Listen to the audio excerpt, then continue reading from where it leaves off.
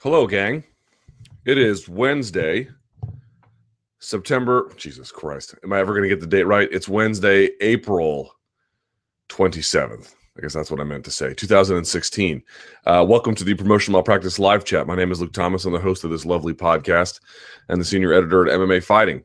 Thank you so much for joining me. Today on the podcast, we will talk about, of course, the big news, UFC 200. There was an announcement this morning on ABC's Good Morning America. There's a press conference right after this podcast for UFC 200 at Madison Square Garden, which is why this podcast has been pushed back an hour today, so we didn't run into that. So thank you so much for joining me and accommodating me on that time. Appreciate everyone joining me. We'll talk about UFC 200. We'll recap UFC 197, some of the things coming out of that, and a whole lot more. Best place to get your question in is going to be on MMAfighting.com. Comments that turn green get priority but not exclusivity. And you can get at me on Twitter at SBN Luke Thomas. Yeah. Oh, I'm on Snapchat too. The Luke Thomas 79. So give me an ad and you can see all of my terribly, terribly stupid snaps that are there. Snapchat's great because it's a place where, like, if you're on Twitter, there's this documented list of all the things you've said. Same with anything, really. They document everything, and I'm sure that somewhere on some server, every snap you send is actually documented. But at least you get the illusion of thinking, well, all of this just goes away eventually. I like the idea that at least in my mind, it goes away for a little bit. I think that's better. There's too much permanence on the internet. All right. Let's kick this off, shall we? First question is terrible. Okay. First question is kind of weird. That's green. Tumenov versus Nelson. Can you talk about this matchup? Personally, I'm very excited for this fight, but I can't seem to picture how it plays out. So this is Tumenov versus Gunnar Nelson, yes? Booked for UFC Fight Night, Rotterdam. So I guess this is next week. Jeez, I hadn't even thought about it. This is a tough fight for Nelson because Tumenov is a master of distance. Tumenov has a limited range of weapons, but he can operate in kicking range. He's very good at finding angles. He's good at working multi-punch combinations, deadly accurate, good power. Stays out of a lot of trouble, durable, good takedown defense. This is a tough fight for Nelson. I really like Tumenov's chances here. If Nelson can get it to the ground, that'd be interesting. But I think that there's a problem with Nelson at welterweight. I mean, he might fit best at welterweight, but the way other welterweights work, I feel like he's a little bit undersized for the weight class. I don't know if going down to 155 is even possible. He may be one of those guys who fits better at like a 163 or 4.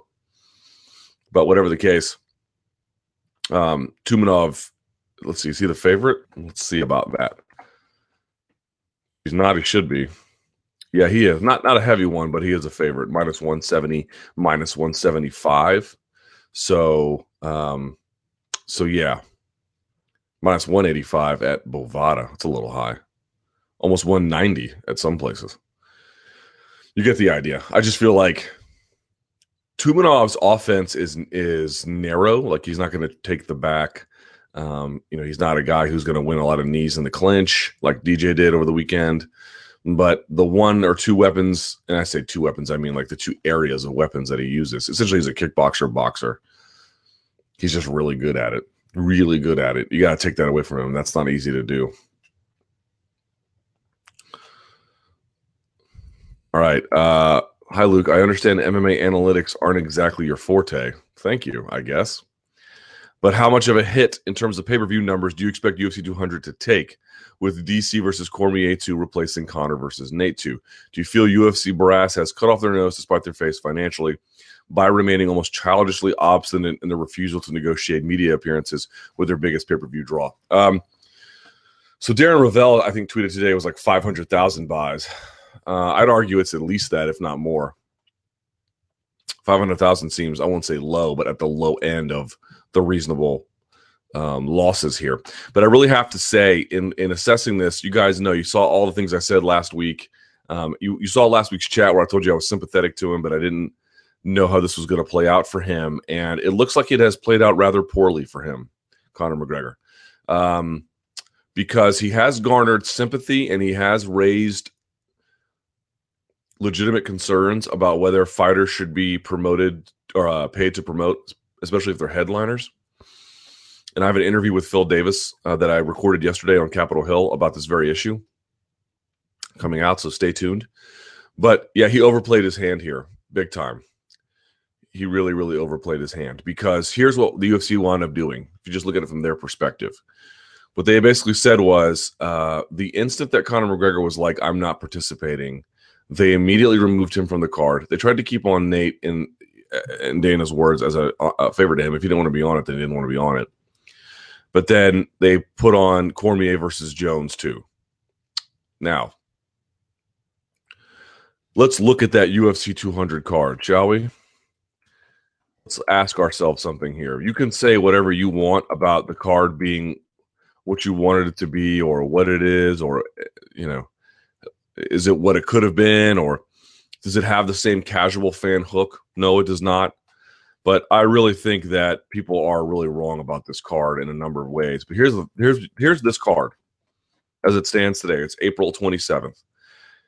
Jon Jones versus Daniel Cormier 2, arguably one of the biggest rivalries in the sport for the UFC light heavyweight title. Jose Aldo versus Frankie Edgar 2 for the interim featherweight title. Miesha Tate will defend her bantamweight title against Amanda Nunes. Cain Velasquez returns to face Travis Brown. Former champion Johnny Hendricks takes on Kelvin Gastelum. Mousasi fights Derek Brunson. Diego Sanchez fights Joe Lazon. Sage Northcutt will fight Enrique Marin. Jim Miller will take on Takanori Gomi, and then Kat Zingano versus Juliana Pena. Folks, I got news for you. That is an excellent fight card. No two ways about it. I am not comparing what it could do from a financial upside in terms of what it would provide if Conor was on there. But that's by any measurement a superb fight card, maybe even too much of a fight card, given that there's 3 title fights on it. It could be a little bit challenging to keep that under the standard pay-per-view limit. But that's a really great card. It seems to me that Conor McGregor did overplayed his hand. The UFC didn't budge for an instant, it seems like, from the public perception anyway. They didn't move a muscle on this. And I think that if fighters want to stand up for themselves, they have to. And if fighters want to stand up for themselves, they need to, because no one else can do that for them. The media has, and people like me have talked about this endlessly, about how there is this imbalance in the negotiating leverage. But look at what it does when I talk about it. Nothing. It does nothing, or virtually nothing. It helps raise some awareness as the media generally talks about it. But enough to really affect change? Not much, man. Not much. Especially when you've got other fighters who are willing to just pick up where McGregor left off. Oh, McGregor missed out on his chance to be at UFC 200. Daniel Cormier and Jon Jones didn't miss a beat. They jumped right on the opportunity. They didn't hesitate at all. And so you're asking me, well, what kind of a financial hit did they take? I don't know that they're taking too much of one. It is true that Conor versus Diaz on a UFC 200 card is a particular unique kind of measurement, or a magic, I should say, that's more than the sum of its parts. In other words, you're eventually going to get Conor back this year. You might get Nate Diaz back at some point this year. Conor, whenever he returns, will do big pay-per-view buys. Nate, whenever he comes back, will at least be bigger than what he once was. There are other big pay-per-views this year that he either will be on or Conor McGregor will make big. So in some sense, the UFC is taking a financial hit, but I don't, because again, it would be special if all those things were tied together in terms of a casual hook. But what the UFC is probably saying is, look at this 200 card. It's phenomenal. We're going to have a big card at 205, likely with Rousey's return. Let's say Conor McGregor fights at 201 or 202. That might get married with a Robbie Lawler title fight. All of these will be big. All of these will be big. There's no boycott of the product. There might be slightly less casual fans being brought in, but 200 is still going to sell really well. You know, that's what the UFC is probably saying here. And more importantly, the thing that you can't really put a dollar sign on, if you're the UFC anyway, is the order of things is preserved. Conor McGregor is the biggest star in the sport. He made the company a ton of money. I thought his concerns were totally reasonable. I mean, functionally, what's the difference between him missing that presser and then now announcing Jones Cormier 2 in New York today? Conor said he would be here by Wednesday. Jones and Cormier weren't promoting their fight last week in Vegas on Friday. There's functionally no difference. Like it's very much in some ways irrational to deny Conor some of his claims, other than to preserve the order of things. And then when they go to Wednesday, Conor's not here. They announce a new one, and they just go on about their day. So he very much overplayed his hand in this one. As much leverage as he has, as long as the UFC can pivot from one main event headliner to another, I don't really know what kind of leverage any one fighter really has, to be honest. Even one as big as Conor McGregor.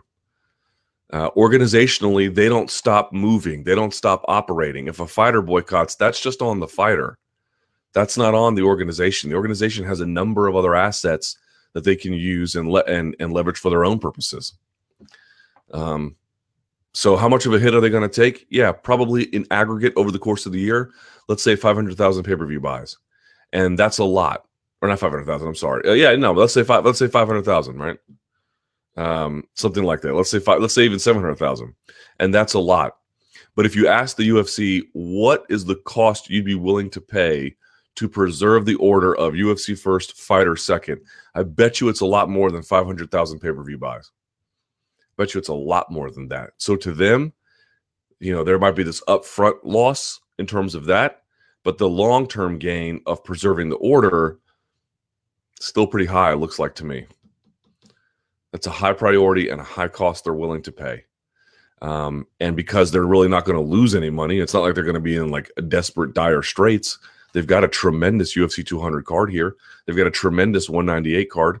UFC 205 is probably going to be tremendous, and who knows what they're going to do with 1, 2, 3, and 4. We'll see how that goes, but you get the idea. They've got a lot of options.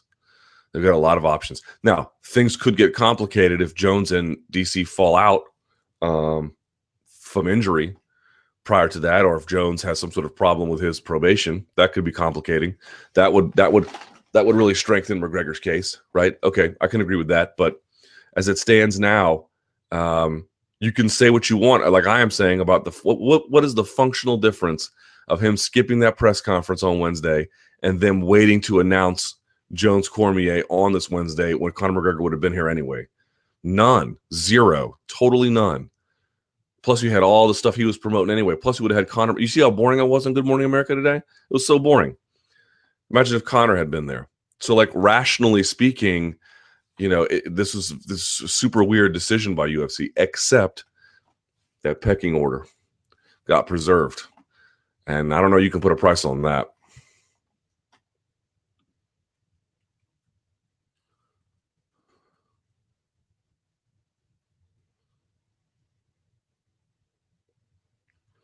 Someone says, do you think UFC will pull something incredible out of the bag for UFC 200? Personally, I will be a bit disappointed if it is Jones versus DC2. Y'all all say that, but none of y'all are going to boycott it, man. Very few of you. That card's going to sell really well.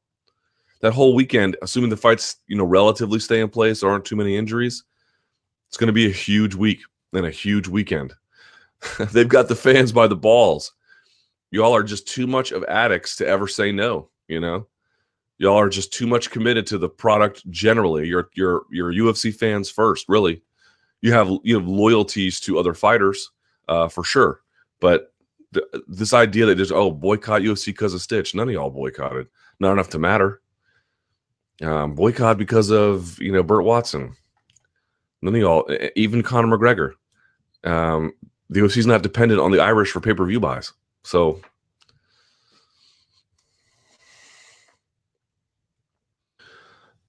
So someone asks here, was pulling Conor from UFC 200 good business? We've accused the UFC of cutting off their nose to spite their face, but could it be that pulling Conor from 200 was actually good business? Hear me out. All right, let's see what you have to say. Conor is going to sell regardless of the pay-per-view number. 196 did 1.5 million pay-per-view buys. Could it be that UFC became increasingly averse to putting all their eggs in one basket by placing their biggest star in a show that is going to sell no matter what? UFC 200, the show that is 12 months in the making and the only show that sells itself. Is it possible that a combination of 200 headlined by DC and Jones and UFC 202 headlined by Conor does better than the converse? No, it does not do better. It definitely does worse. However, the question is, such that it is so much worse that it's worth reversing course? Probably not. The UFC is smarter than we often give them credit. I think there is some merit to the argument that they don't want to set a precedent with their superstars, but I also think that ultimately putting their biggest star on a less glamorous pay-per-view was the smartest business decision. Well, I won't go that far. They didn't do it because it made more business sense in the short run. It made business sense in the long run about the pecking order of things. But again, the Nate Diaz, Conor McGregor magic in terms of the casual fan hook on a UFC 200 card just days after the 4th of July. That's a special moment in time that you have to capture. And they lose that, no doubt about it. Even if the other piece is there's another pay-per-view, there's another Conor McGregor fight, there's another Nate Diaz fight, or even if they do a Conor McGregor Nate Diaz rematch down the line, it's not the same as hot as it is this moment in time. There's always this timing, this magic you always want to take advantage of in the fight game. And they do lose that. So no, they wouldn't be more. But I think the UFC is saying whatever we're giving up in the short run and pay-per-view buys, we're gaining in the long run by making sure that people know we cannot be leveraged. We cannot be leveraged. That's really their attitude. This should be a wake-up call, I think, to fighters. Because even when your demands are completely reasonable, and you've done a tremendous amount for the company, we talked about it. What is the difference between what McGregor did and what Mitrione did? It's a difference in degree, not a difference in kind. If you don't get that stuff up front in writing, you might as well just not be there. Not saying that they won't do you a solid, not saying that they're not out here to make sure no one ever gets done favors, just that whenever you think you're owed, whenever you want to cash in that favor, that if it doesn't work for them, they will just move on without you. They pulled him off the biggest fight card of the year in a rematch that, in terms of a casual fan interest, couldn't be higher, or there was no fight they could have done more than that one. And they walked away from it super quick. Let that be a lesson to you. I told you, man, these are tough customers. These are tough customers.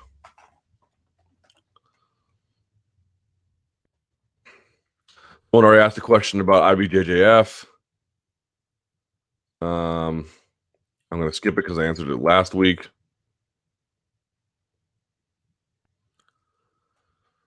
Everyone's still on the sub only is better than non-sub only. Okay, sure. You keep thinking that. You keep watching that.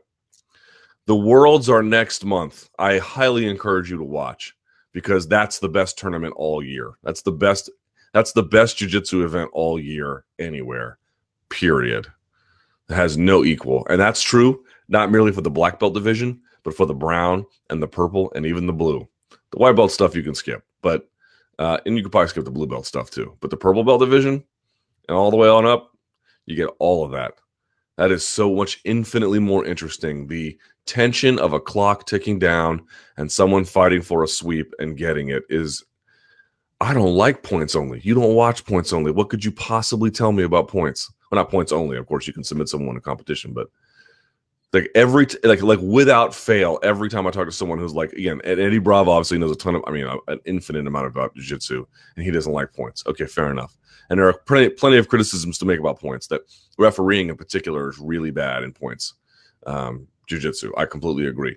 However, the idea that giving up mount on purpose because you want to go for an ankle lock is combat realistic is so not true. Both sides have combat realism problems. I'd argue sub only has more of them. And the level of competition in IBJJF Worlds is the highest.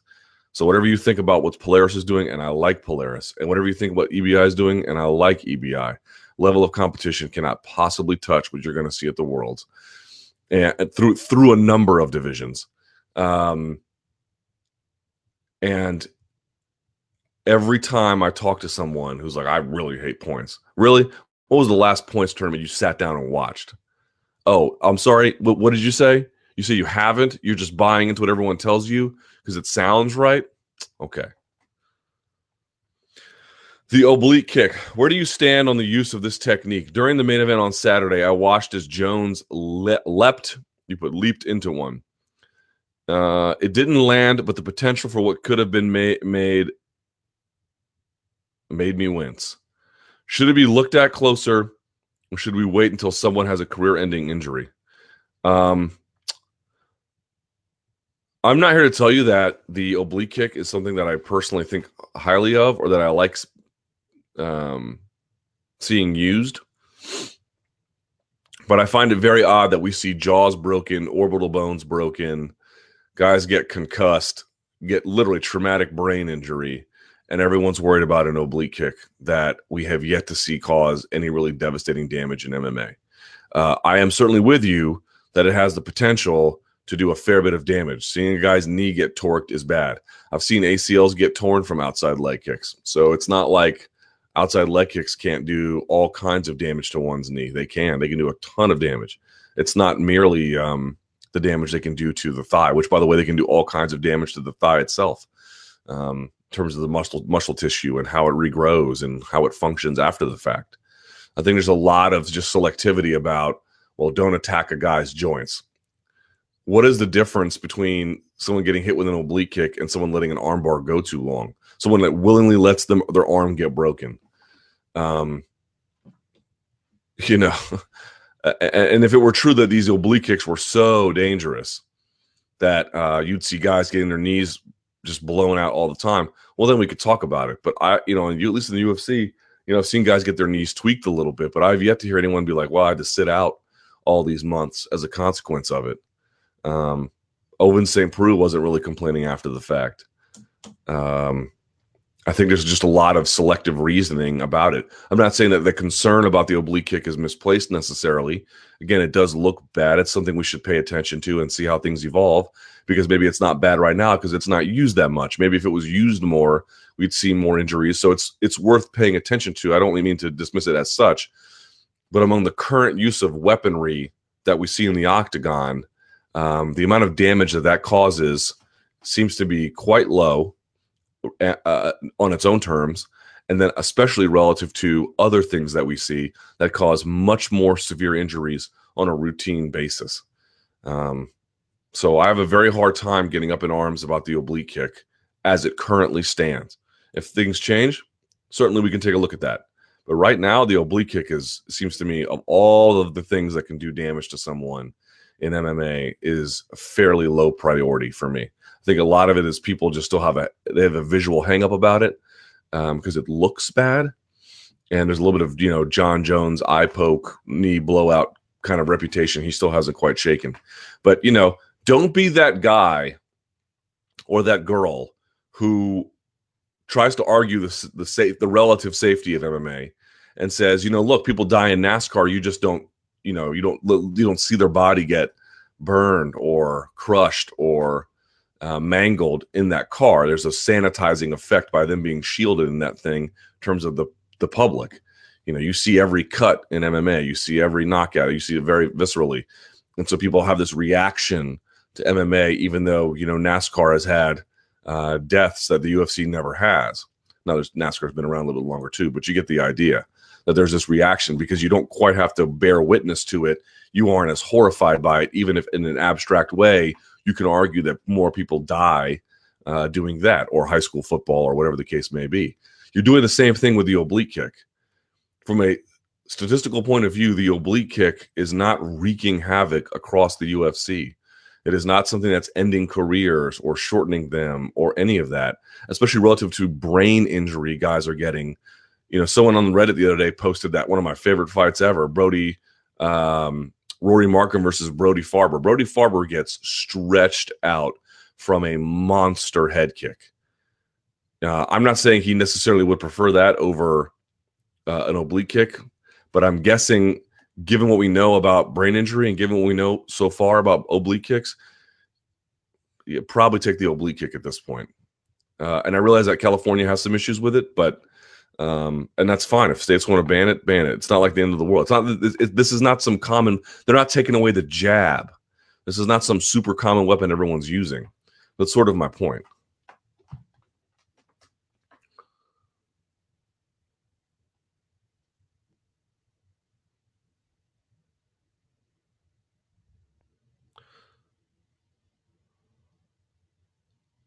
Someone's asking, how's it different from a head strike? And then the other person says, if I front kick you in the knee 18 times, you are going to have pain for the rest of your life. Well, that's just a big assumption based on no fact whatsoever.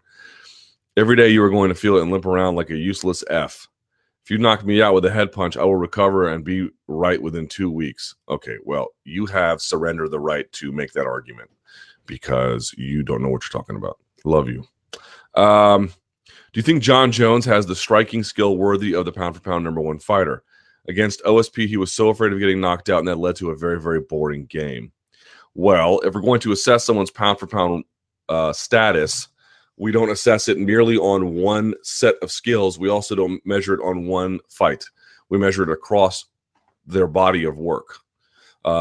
Certainly his striking in that fight was not overwhelmingly awesome, I will grant you. Again, it seemed not bad, just half of what it could have been, maybe like 40% of what it could have been. But and again, pound for pound is sort of like this fun debate that ultimately leads to nowhere. But if we're going to have it, because we're trying to flush out what it means to be the best fighter alive and what you're looking for, that is what they're currently doing. So the last fight does matter, but you're looking at the larger body of work, and the larger body of work in terms of Jon Jones' striking is, does he have major crucial knockout power? No, he does not. Does he have this like wide array of Edson Barboza, fluid striking from all different kinds of weapons, 2 hands, 2 knees, 2 elbows, 2 shins, and then uses them all effectively in super quick succession to attack all different parts of the body? No, he's not quite like that, obviously. But in the larger totality of his game, he does any number of different things Barboza doesn't. And I think in a very realistic way, he just has such a dominant skill set in that regard, and a really helpful body type. That when you measure the larger game, when you look at the larger picture, then you could begin to say, okay. But if you like, being pound for pound does not mean you're the best striker, and you're the best wrestler, and you're the best guy at jiu-jitsu, and you're the strongest, and you have the best cardio. It doesn't necessarily mean that. There might be areas where someone else is better than you. Demetrius Johnson is hell on wheels, but he's not better than Demian Maia on the ground. He's not. There's just no way. And he's a tremendous striker, but as in pure striking terms, he's not better than Edson Barboza. He's not. Now, he's a very good wrestler. He's a very good clinch fighter. He's a very good striker. He's really good on the ground. He's really, really good at a lot of things. But this idea you have to be the very best at it in that one department, otherwise it doesn't count, I don't share that analysis. As crazy as the matchup sounds, I was hoping for Diaz versus Lawler fight at UFC 200. Even though Lawler would likely be a clear favorite due to his size advantage, do you think that a title defense against Nate would have been an intriguing enough bout to headline 200, or is Jones Cormier 2 simply too big of a fight to have passed up at the event? Diaz Lawler has potential to be an all-time great battle for as long as it would last. Yeah, it's a problem, though, because there's a welterweight queue already in place. Whether Tyron Woodley gets it or anyone else, I don't know. Seems like he's going to get it since you've got Hendricks versus Gastelum and now Rory versus Thompson. So it would kind of disrupt the queue. It would kind of disrupt the flow of the division. I think it would be a fun fight. I don't know if it would be all that awesome, but I think it would be a fun fight. As long as it lasted, you're right. But no, I don't think Lawler Diaz 2 is the same as Jones versus Cormier 2. Just the analytics from what I see online about what Diaz does, Diaz definitely is a needle mover in the right circumstances and is much more of one than he ever has been. And certainly Lawler is a champion, but Jones should not be discounted, even though the OSP fight was very lackluster both in Las Vegas in terms of the interest and then to an extent online. That's still bigger. It's still much bigger. Jones is a big star in the sport, If you ever try to understand like a simple way to measure that, and this is overly simplistic and not representative of the full picture, but as a helpful guide, as a helpful signpost a little bit. Again, it's not always going to be this way, but just go look at their Facebook pages. Look and see who has the most likes. Again, let me be clear. This is in hardly any explanatory way. And there will be people like some of Rousey's opponents who have big Facebook followings that won't necessarily translate to pay-per-view buys. But if you're over 2 million likes on Facebook, and I think Jose Aldo has almost 1 million or more. So again, it doesn't always work out this way. But generally speaking, at least a little bit. If you're over 2 million likes on Facebook, and you're not like, say, Anderson Silva, who's a little bit past his prime, or actually a lot past his prime, that should tell you a little bit about where their star power is. Jon Jones is not a huge, major, unbelievable Conor McGregor type star, but he is much more than either Nate or Lawler, or Nate and Lawler put together.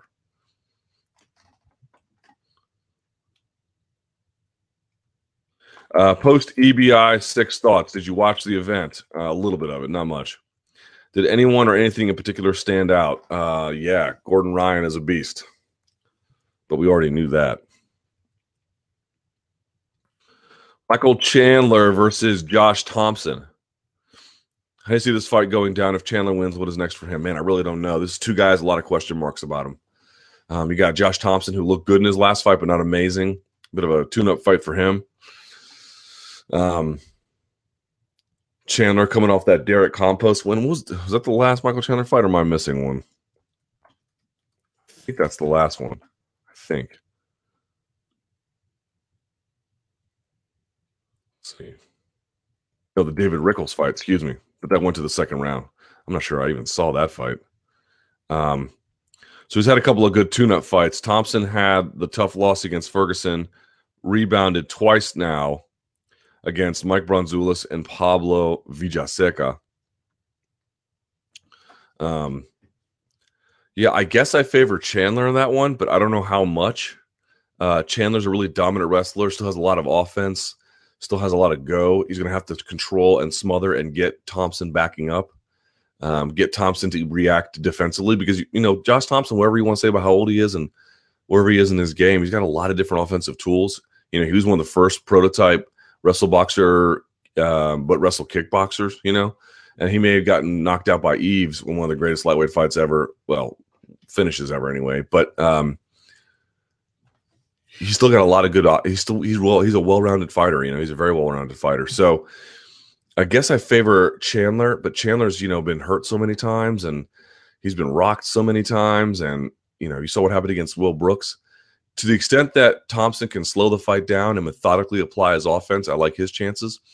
To the extent Chandler can speed the bout up and make it about just the ferocity and the consistent application of his offense, I like his chances. And so I guess overall I favor Chandler, but that's a real tough fight with a lot of interesting results as a consequence. Menem Morris, now that EBI has Fight Pass as a distribution channel and so much goodwill from the BJJ community, do you think Menem Morris has a chance of making a comeback?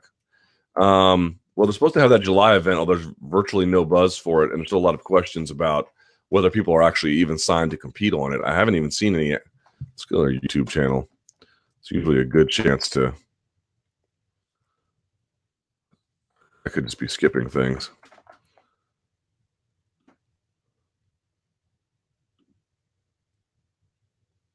Yeah, they put up that trailer about a month ago, and they've been quiet ever since. Maybe it's because they're collecting or producing assets. I don't really know.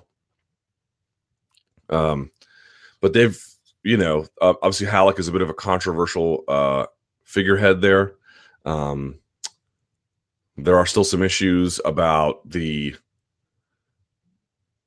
Challenger series that they tried to launch, and whether people got paid and whether schools were properly compensated for being used. A lot of the events were canceled. They burned a lot of goodwill as a consequence of that. So they've got some work to do, irrespective of EBI or whatever EBI is or isn't doing. They made some enemies on their own terms, and that's their problem. So I don't know if so. It's not EBI getting on Fight Pass, or Menem Morris can succeed with or without Fight Pass. It can succeed on their own. You know, they've got an interesting vision and they've got the know-how to get it done for the most part, I think. But they've got a controversial figurehead, and they've got a bit of a checkered past more recently that I think is disturbing to people within the community. Luke, do you know if a fighter has ever punched Dana in the face? I don't. I mean, he's talked about some have threatened him before. He's been open about that, but punched in the face, I don't know. Full guard in MMA. Are there any fighters at the elite level who are known for having an insane closed guard? You could say Ben Saunders has an interesting closed guard, right? He's got one of those 10th Planet closed guards. He can do a lot with it. I actually think that Anthony Pettis isn't all that bad from it. I don't think he's got an insane closed guard, but he's got some decent submission threat from it. I'm trying to think like who else has like a really good closed guard. Not a lot of guys play from it. Carlos Condit has an interesting closed guard. Now, not really a closed guard, but interesting. From butterfly to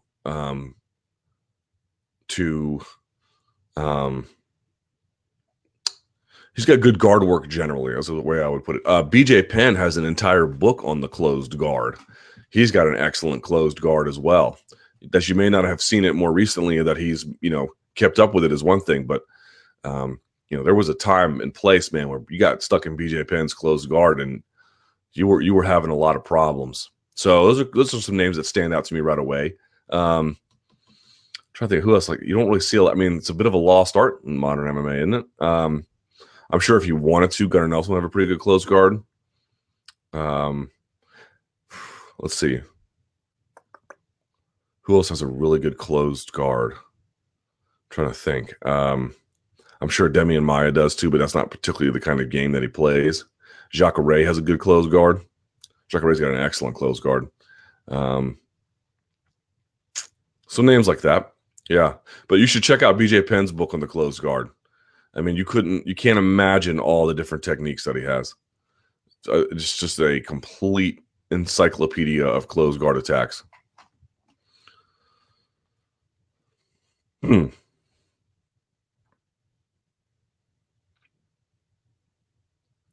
Mighty Mouse.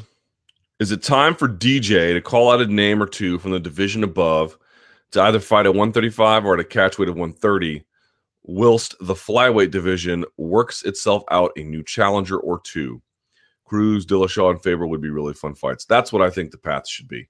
And this is, I think, one of the arguments that hurts. Again, I think it's very debatable. If you believe that Demetrius Johnson is the best fighter on earth and is the best pound-for-pound fighter, I think you can make a case for that. It's not one I particularly agree with, but I recognize that his achievements are so great that it's worth that the discussion is not crazy at all. So for me, one of the arguments that hurts that, though, is that everyone says for a number of his title defenses, certainly not against Benavidez or McCall, but if you're talking about Moraga, Cejudo, Horiguchi, names like that, everyone was saying, well, this guy got a title shot way too early. You can't have it both ways. You can't say that a division is thick and deep and all these other things and then say, well, guys are getting title shots too quickly because there's no one else in front of them. Right? I mean, think about what it takes to get a title shot, say, at lightweight. Think about how many murderers you have to get past just to get to the final boss. A while. A very long while. That's a very, very stacked division. Right? There's a lot of things you have to do. No one gets a title shot at lightweight because it's like, well, who else is he going to fight? You don't want to kill off other contenders. There's a million guys you have to get through. At flyweight, there's none of that. It's a new division, and there's just not enough people in it cycling in and cycling out, and dynamics changing for that to happen. You've even got guys who have lost to Demetrius Johnson twice still hanging around the top of the division. I mean, that's a problem. That's a problem, right? So that hurts his argument a little bit. But that, to me, is all the more reason that he should go to 135. I don't think going to 135 would, quote unquote, prove, he's the best pound for pound fighter, whether he wins or he loses. Fighting out of your weight class is not a natural thing, right? You have a certain size, and that's basically where you're going to be your best at. Once you begin to change that, yeah, I guess if you're really, really, really insanely good, you might be able to work it out. But size matters in this sport. It really does. And so for me, even if he lost at 135, I don't think that would hurt his argument at all. But I'm not, I guess it would help it, but that's not really what matters to me. What matters to me is where do you fine tune everything. But sure, but for the division's sake, going to 135 and taking a fight or two up there, letting everything breathe down at flyweight, I think that's the way to go. As long as the problem is, oh man, DJ's here, we got to give him somebody.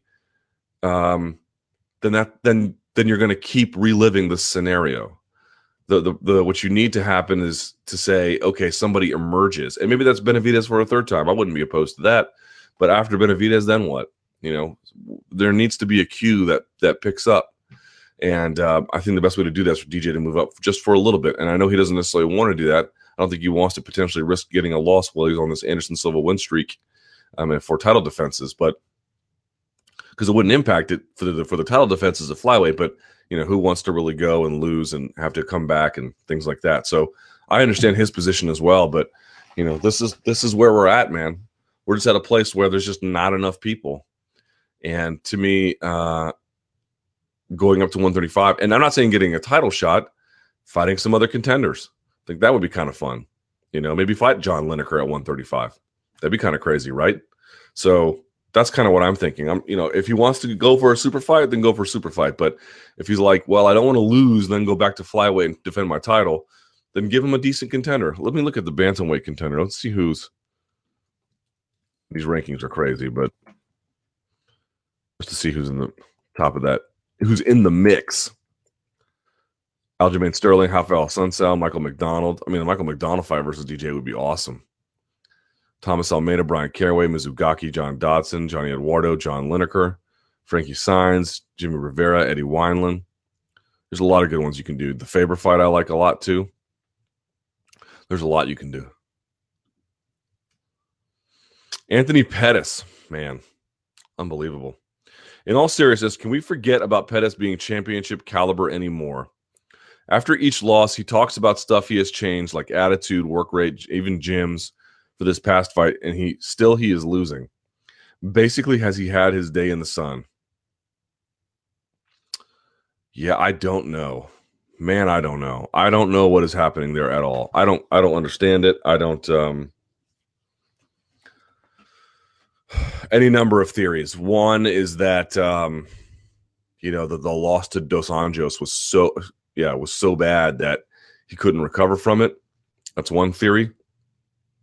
I think another theory is some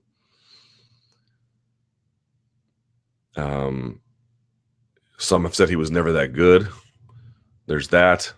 Some have obviously suggested post-USADA he's not the same.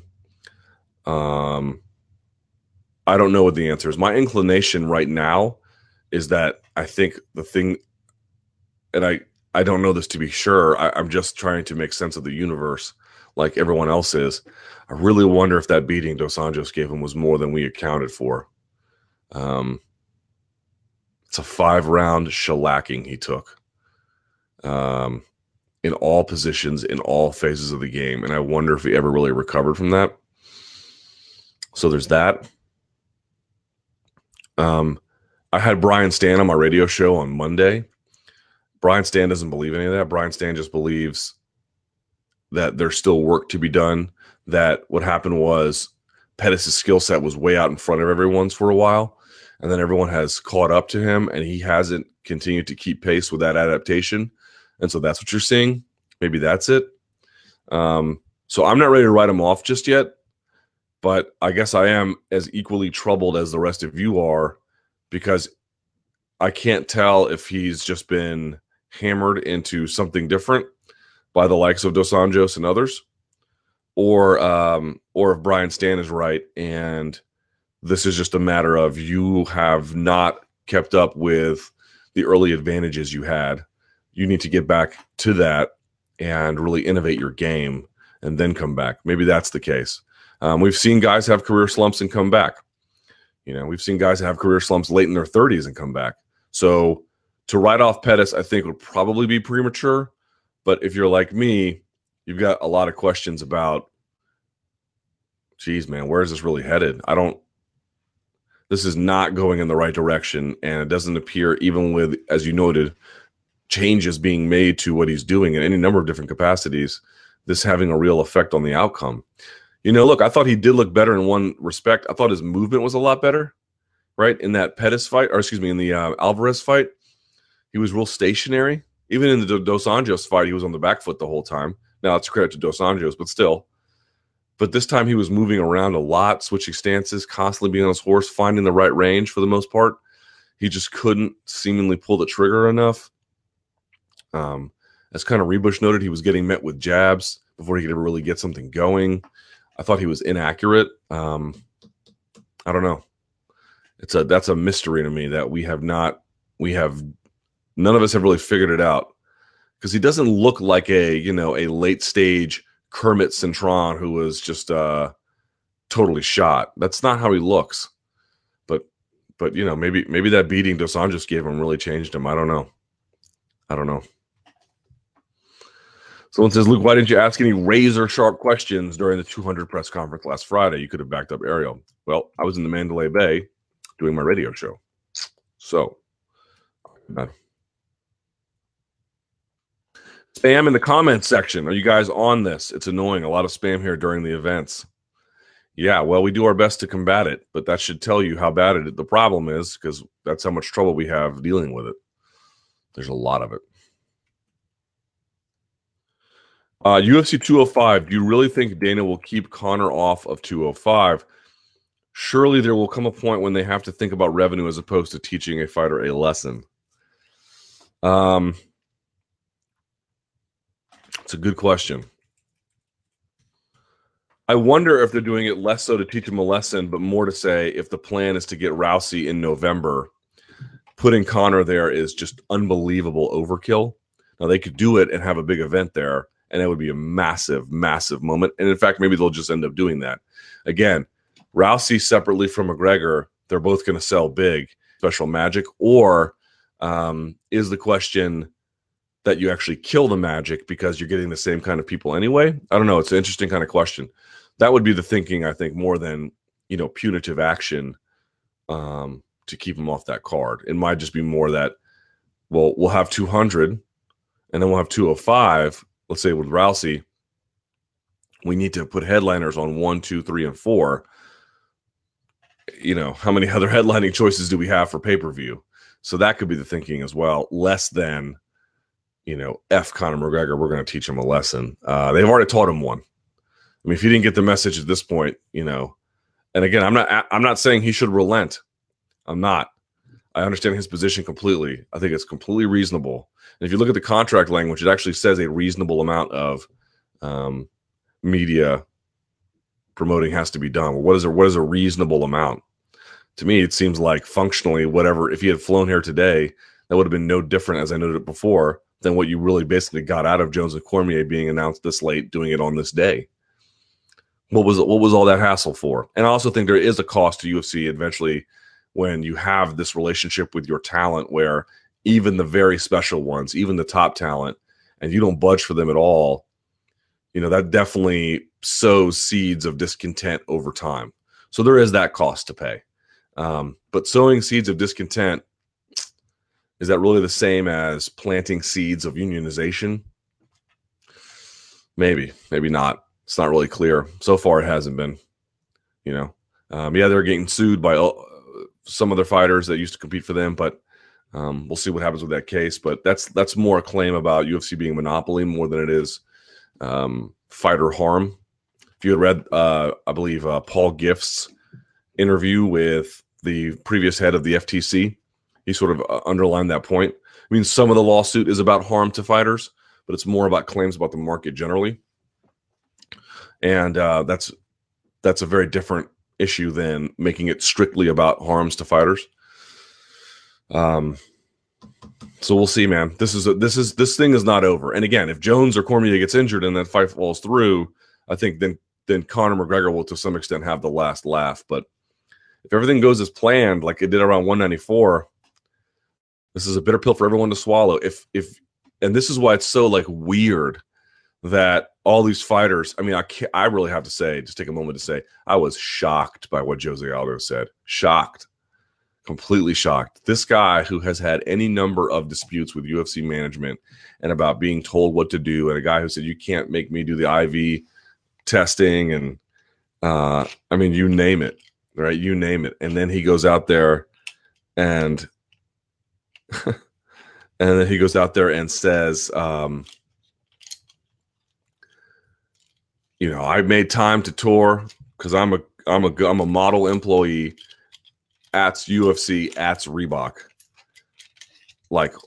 like, wow, now you're the company guy. I mean, if you were the company guy all along, and that's the way you go, like Ronda Rousey's a company person, then it's whatever. I don't, it's still not smart to go after another fighter trying to raise issues about fighter welfare, which is what that is. Everyone's like, this is about special treatment. In a way it is. Yes, it definitely is. But it's about more than that. It's about what you can get in terms of concessions at the negotiating table for what are frankly pretty reasonable demands. It's about doing business on account of reasonability. And that trickles down to other fighters over time, at least the headliners. And which is part of fighter welfare. And then he comes out there and says that. I found that stunning. All the claims he was making to me are really ring hollow now. All the things he was saying about, I'm this and I'm that, and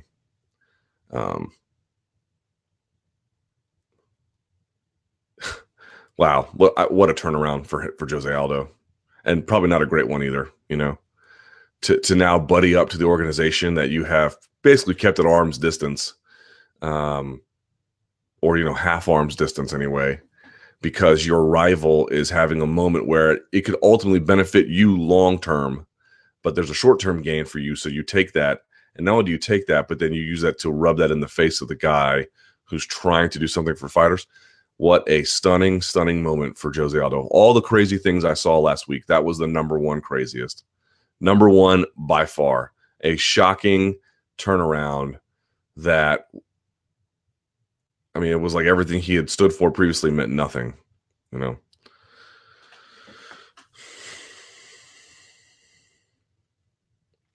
Demian Maia versus Matt Brown. Early thoughts on this fight. If Maia wins, what would you like to see him fight next?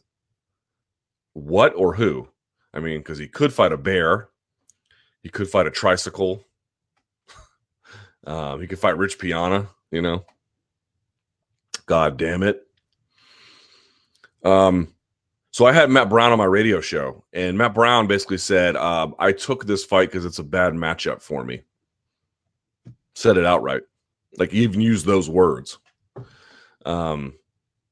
which I found pretty interesting. Like, that's very much an old school mentality. So I asked him about it. I was like, in a day where, look, ultimately, if you're a champion, right, you've got to fight top contenders, and over time, you can't really avoid that, right? It's not like Robbie Lawler's out there taking the easiest challenges. I mean, maybe Carlos Condit wasn't necessarily what the consensus pick was, but that was a tough fight, right? And he'll face Tyron Woodley, who some had considered to be the top prospect or top contender. Anyway, and his answer was, this is just how I'm built. This is how I got myself here. I'm not going to change it now that I'm here. Yes, I want the title. Yes, I want to be, a fight for a title. And it does cross my mind at times that the way in which I accept fights can hurt me in certain ways. He basically conceded that point. But what he just said was, I like the challenge. If I win, it'll mean more to me. Still thinks he's capable of winning it, obviously. And just wants to put himself in the fire. I don't know how you don't respect that. I don't know how on earth you can't respect that. What a tremendous attitude. It's guys like that make the look. I don't begrudge any fighter who takes, these guys are husbands and wives, and they have kids and mortgages and everything else. They got to make the right choices for themselves, and I completely understand that. I won't get in the way of that, but I won't be hesitant to really applaud fighters like Matt Brown who take on risks, sometimes seemingly against their own self-interest, or at least, certainly high risk, high reward, because that has a lot of benefit for fans and the product generally too. So I really have a ton of respect for Matt Brown and what he's doing. And I agree with his analysis, though. It's a really tough matchup for him. Demian Maia sticks to you like glue. He is hard to shake off. He is constantly advancing. He is a tough customer on the ground. His jiu-jitsu is just so, like I mentioned before, sticky. Yeah, I like Demian Maia's chances in that fight, but I have to say, if you're rooting for a guy in that one, I'm not telling you to root against Demian Maia, but maybe there's a little extra twinkle in your eye for Matt Brown just because of the risk he's willing to assume and the things he's willing to do in the name of victory. He keeps a certain element of the sport alive. He burns that torch for that old school mentality that in many ways is outdated, but in some ways and in some circumstances, this being one of them, really pays dividends back to the customer. Oh, and what should you get if he wins? Man, they're not going to give the winner of McDonald Thompson the title shot. Then I guess the winner of that, maybe the winner of Hendricks Gastelum, something like that.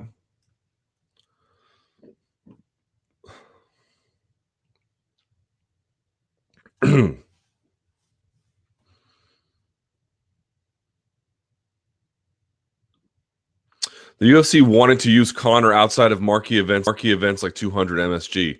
Smart business, those events will sell regardless. But do you think I think the Conor, like is he Donald Trump now? He's the Donald, will comply to this strategy?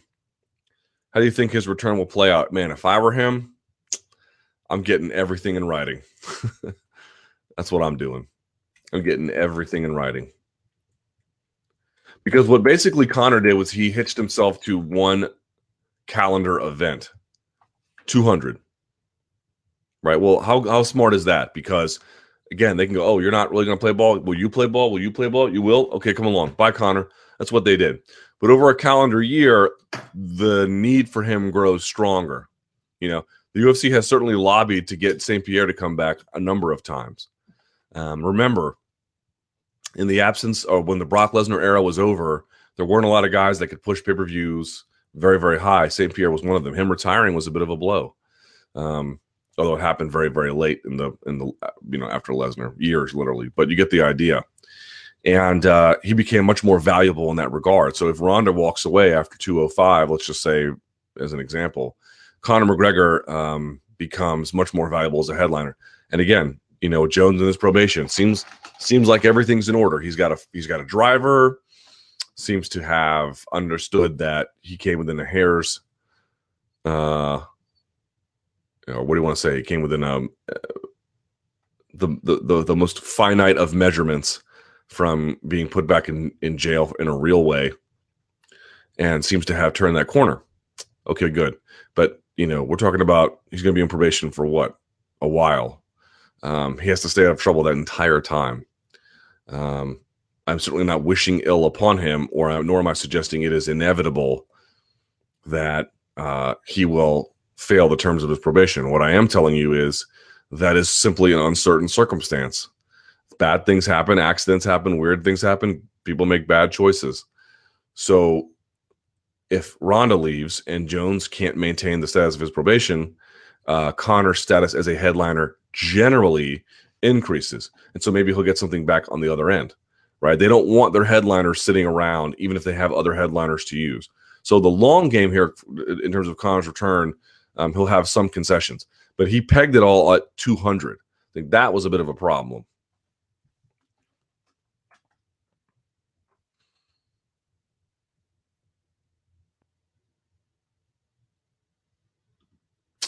UFC 198 Brazil. That's what they should just call it.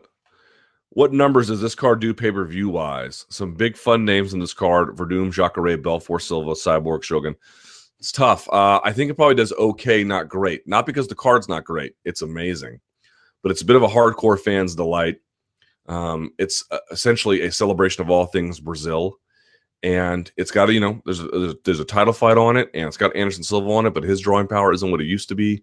Rousey was able to sell in Brazil because Rousey's amazing, but no one else can really do that except maybe Conor, if Conor fought in Brazil, something like that. But he's not on that card either. So I think it has enough big names to get some casual fan interest. But anytime you leave the United States and put on a pay-per-view, it becomes harder and harder to sell. So I think it'll do okay, maybe even good, but I don't think it will do like well or amazing by any stretch. I think people should have some modest expectations from a pay-per-view standpoint about what this is going to do. Just an idea. Tim Kennedy has a show called Hunting Hitler, where they travel to South America with a camera crew searching for war criminals. Okay. Maybe SB Nation and Vox Media can find Hunting Rebney with you as the lead. Are you really comparing Rebney to a Nazi war criminal. And they ask, what does his non-compete clause end? I will pass on that. The Ali Act. Can you explain what it is and the impact it will have on MMA? Here's what I'm going to do. I'm going to hook y'all up because I had a guy on my show talk about it. Oops. Here's what I'm going to do. I'll link this up for you because he answers this question really well, better than I could. Here we go. Listen here. Bloop. There we are. Essentially, what this act does is it levels the playing field to an extent for prize fighters. So, for example, the financial totals of an event have to be revealed to the fighter on the card, right? So you can know how much money they're making, where they're making it from. This gives you a sense of your bargaining power, right? That's one among a number of other protections. It prevents someone in a direct sense. Now you can be a low level regional fight promoter, and then you can manage high level fighters, provided there's basically not quite, but basically no connectivity between the two, right? But you can't be a manager and a promoter at the same time, especially not for, like, let's say, the same event. That would be very, very weird and in boxing illegal. Now they make the demarcation 10-round events, so essentially non-championship fights. But you get the idea. So there would have to be some rewriting of the language to make it work for MMA purposes and to fit that context, which is why I asked John McCain, like, we don't really have any legislation yet, so it's hard to say would you support that. Well, what does the legislation say? But he seemed relatively, well, no, I shouldn't say relatively. He seemed very effusive with praise and support for whatever Representative Markwayne Mullin of Oklahoma is going to do. So I put, okay, then you, my friend.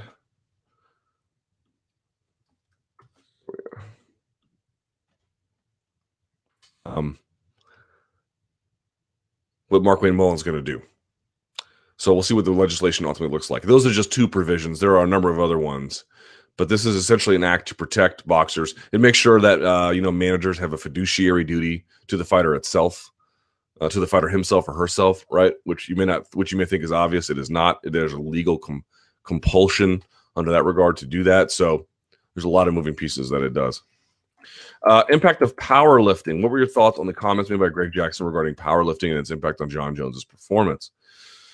Well, this is a bit out of my league because I am not a strength and conditioning coach. So I have very little to say in the way of helpful information here, except that I'll probably just, I'll just add a little bit of perspective here. I thought that you could tell that Jones had added muscle, but not a tremendous amount, mostly in his back.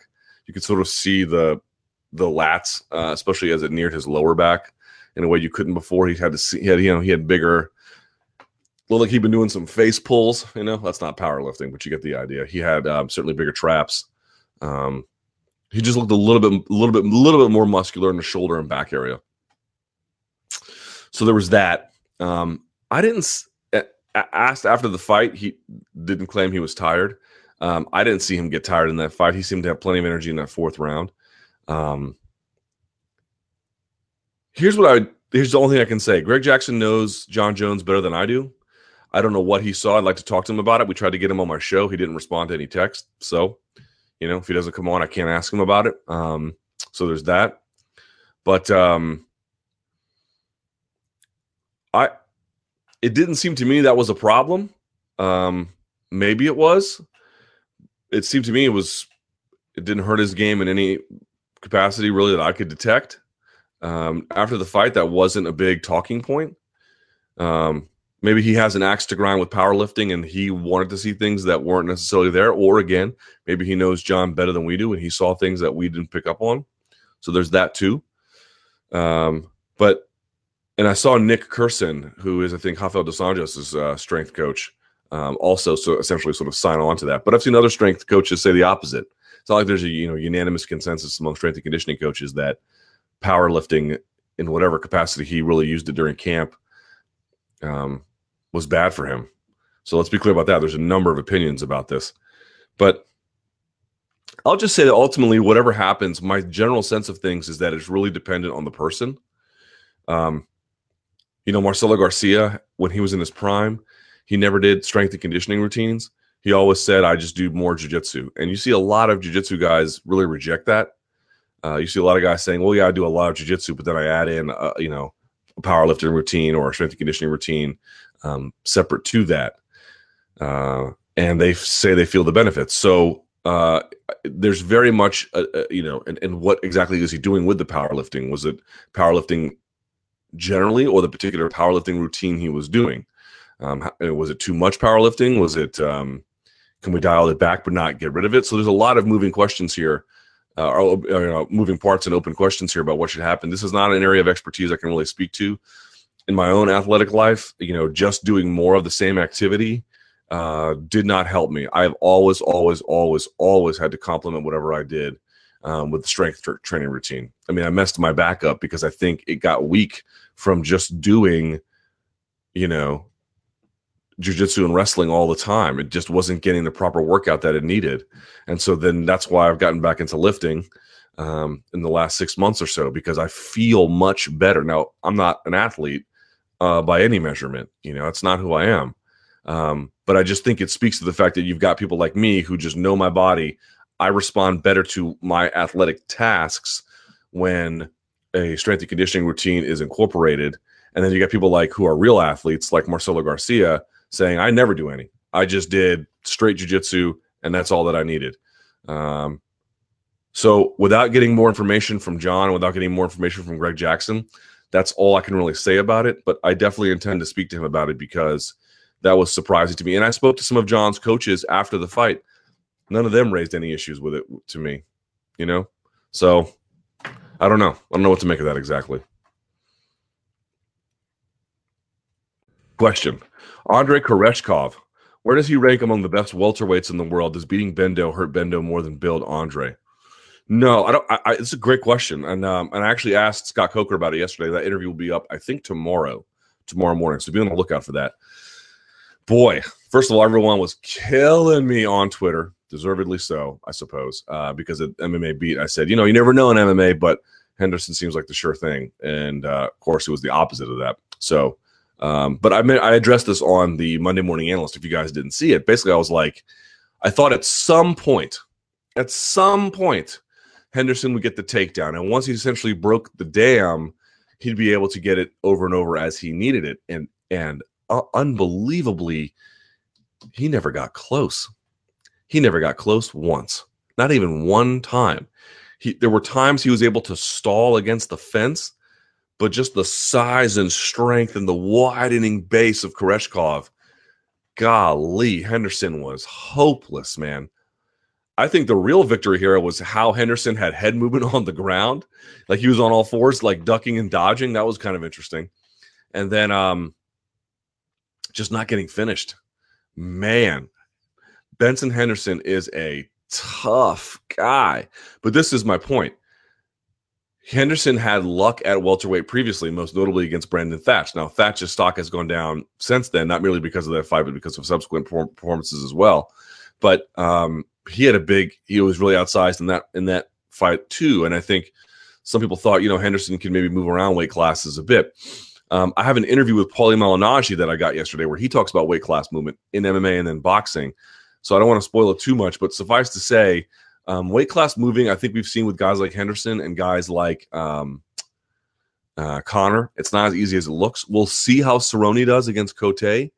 But Malignaggi's point was like, over time, the longer the fight goes, the bigger man's just going to win out, even if he's less skilled. It's something else to think about. So for me, is Koreshkov, how good is he at welterweight? I don't know. He didn't really fight a good welterweight. He's obviously massively improved since that Askren fight. Like, I live blogged the Askren fight, and it was painful to watch. I mean, you cannot, if you've never seen it, you need to go back and watch it, because that is a world-class ass whipping that Askren put on him. I mean, Koreshkov was helpless. If Askren had like slightly more thunderous ground and pound, that would have been, I shudder to think even what that would have been. And I guess what happened to me was You see some of the couple. I think what Henderson fought. Who else did he fight? Benson Henderson. My brain is, as you can see, it is a disaster these days in terms of memory recall. Significant damage has been done. He had the Masvidal fight, which I thought he lost, but okay, he competed in. And you thought, wow, if you can beat Jorge Masvidal, and you can't, I mean, surely you can beat, or at least be competitive with Masvidal, and you can't beat Koreshkov. I mean, he didn't even get close with Koreshkov. So here's what I would say. We don't really know with Koreshkov, but he opened my eyes a lot in this fight, made me look bad, deservedly so, and really caught my attention. He is massively improved. No, Ben Henderson is not the takedown artist or the same size as Ben Askren. Fair enough. But you couldn't get one. You couldn't get close on one. And I also think that Benson Henderson had a real problem with that Bellator cage. It is not merely that the cage is smaller. It is that it is circular. I think he had a problem as he was backing up. He thought he would find more exit angles, and they never were really there. At distance, it wasn't like he was doing awesome, but he at least was able to land some leg kicks here and there. He got a couple of punches in. It was against that fence. He just got mauled. He got absolutely mauled against that fence. And I think he found his back to it quicker and at different angles than he was expecting. So that's weird. So we'll see. But I was told that Douglas Lima took the Koreshkov fight because he had a torn ACL and just needed the money. And that's why I thought Douglas Lima lost. And then you see, even if I thought Masvidal beat Henderson, it was still competitive. So you think, oh, Koreshkov is just going to get washed here. Nope, not at all. The salvaging news is it makes Koreshkov look like a beast. And if Benson Henderson can return to lightweight and have a strong performance there, I think all is basically forgiven. I think we're really sort of learning weight classes in MMA. There's a moment in time there, even I kind of bought into. I was like, maybe it's not what I think it is. Maybe it is. Maybe it is exactly. We'll see how Cerrone does against Cote, but Cerrone's a bigger lightweight in terms of his frame. But you get the idea. So I think in the end, it makes Koreshkov look great. It's not a good look for Henderson, but because it was outside of his weight class, it's a little bit forgivable. So we'll see. We'll see how it goes.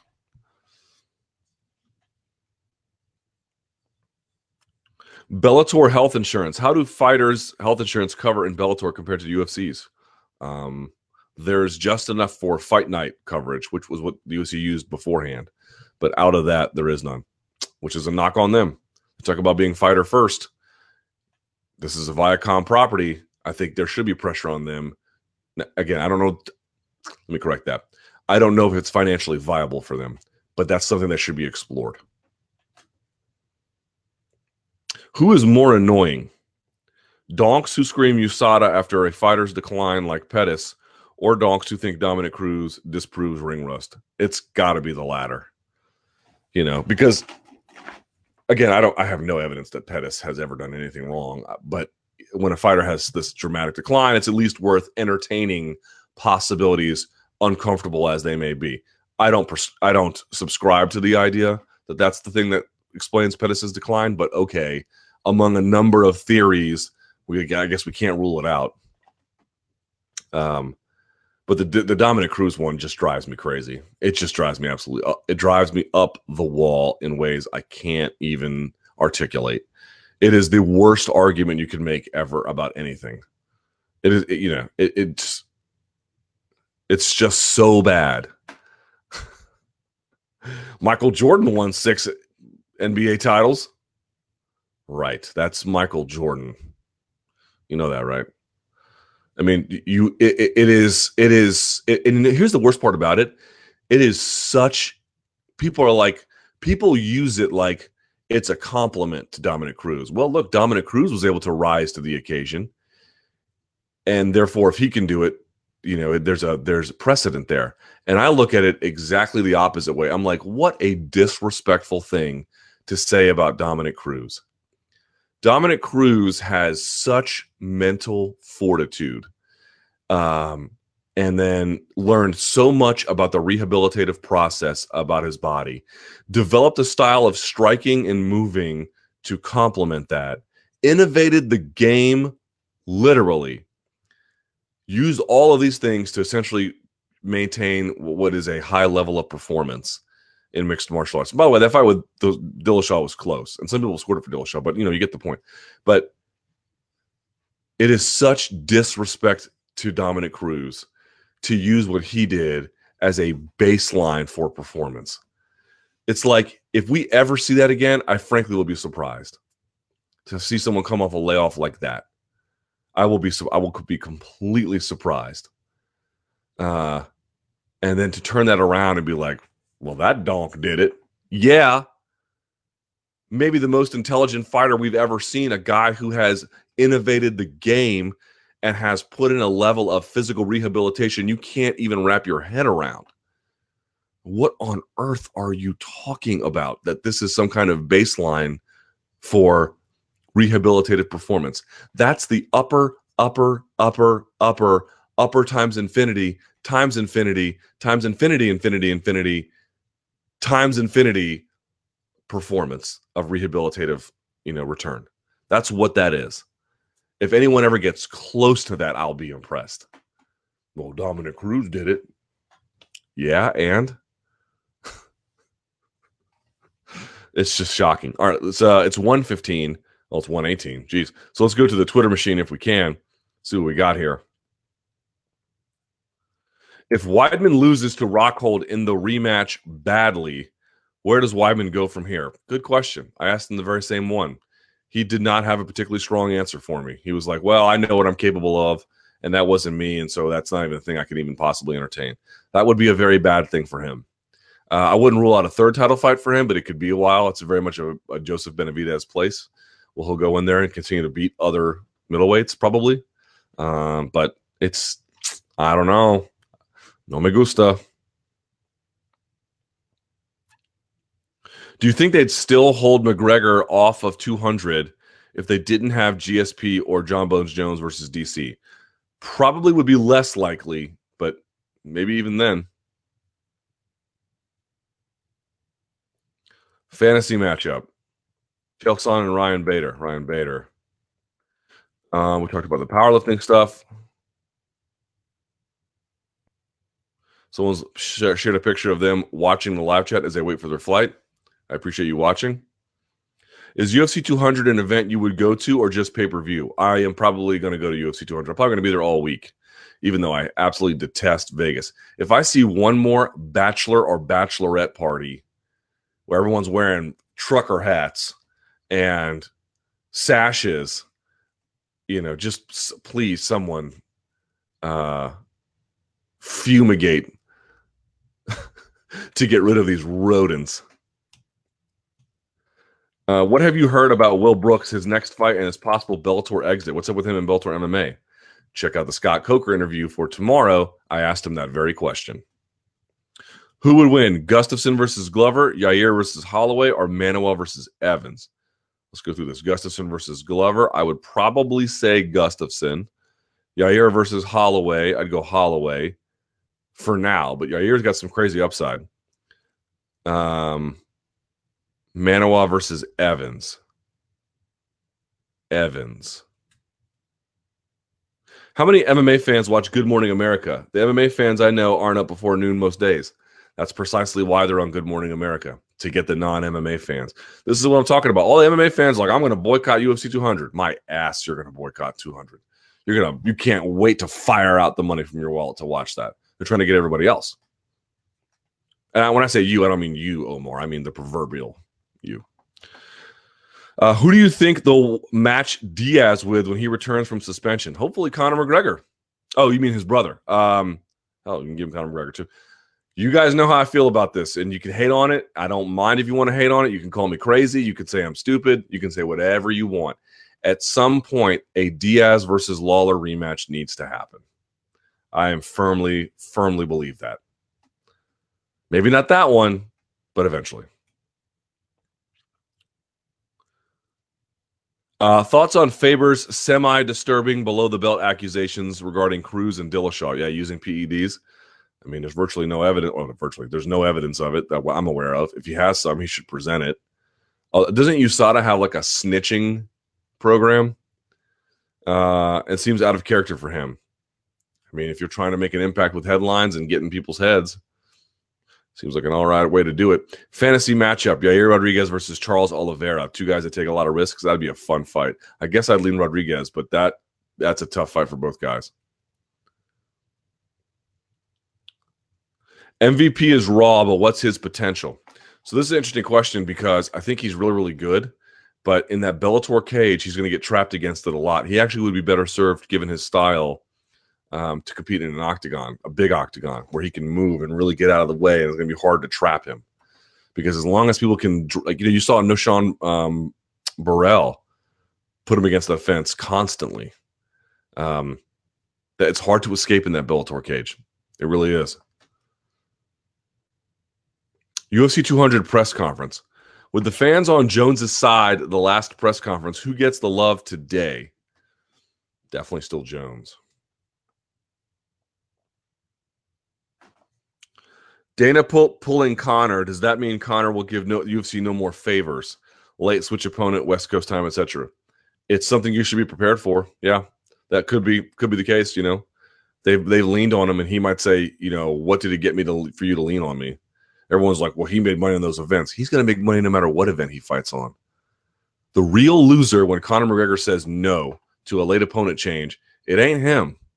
It's them. They're the ones that put up all that money and they lose all those assets. All the money they have invested with the casino or whatever venue it is, all of the production assets, all the advertisement assets. They're the ones that take the massive hit. It ain't him. Jones had many opponents beat in his and their minds before fights. Could the OSP fight create doubt in his mind? So it's interesting you mentioned that. So Brian Stanton, one thing he said was, I was like, what differences did you notice? He didn't look himself exactly, but is there anything else that we didn't know? And he said he had shared locker rooms with, and this is all public. You can look on my SoundCloud, soundcloud.com/TheLukeThomas. And he said he'd been in locker rooms previously with Jon. Now it's been several years removed since he's trained with him, but he's been in locker rooms previously where before a fight there was never even a hint in his mind he wouldn't win. In fact, he'd tell the coaches, "Hey, coaches, I think I'm gonna try this during the fight." And they'd be like, "Jon, we didn't work on that." But the point being was he felt himself to be so invincible that it was just whatever he felt like doing because the inevitability of the outcome was never in question. And in this fight, you saw him say after the fact, "I just had to make sure I get to the DC fight." That one left hook can change everything, one left high kick can change everything, and so there was a cautiousness about him that didn't exist before. Whether that will carry through to the next one, I don't know. I think he firmly believes he's going to beat DC, but it's going to be interesting to see whether he maintains this air of invincibility.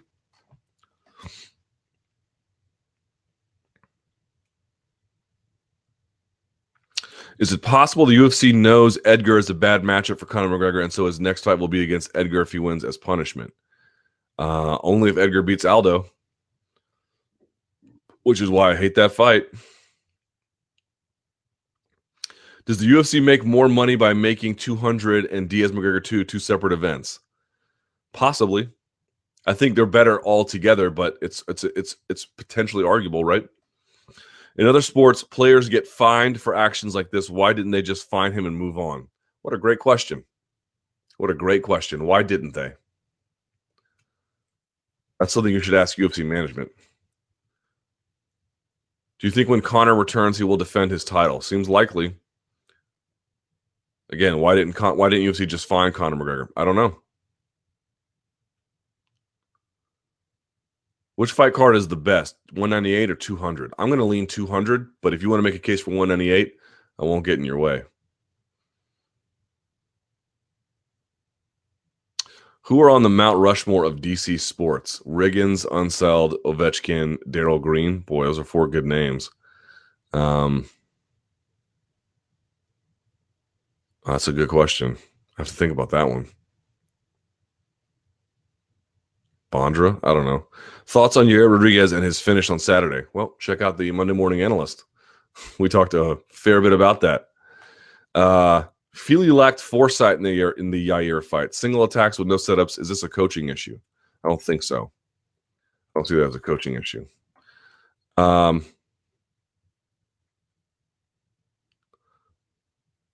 BJ Penn versus Dennis Seaver. Who wins? I think BJ Penn will win, but I don't know.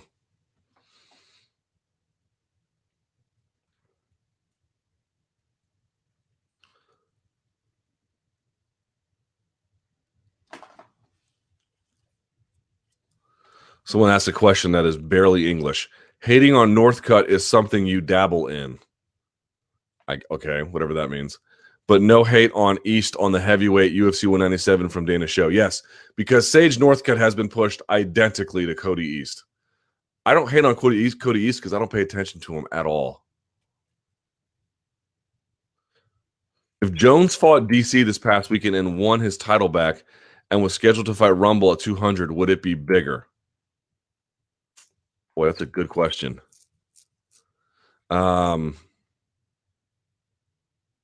Maybe not, only because of the title unification issue as a casual sales angle, or because of the rivalry. But it's an interesting question. Someone says, who do you think would win in a Metamoris bout between Frank Mir and Fabricio Verdum, and probably rather easily.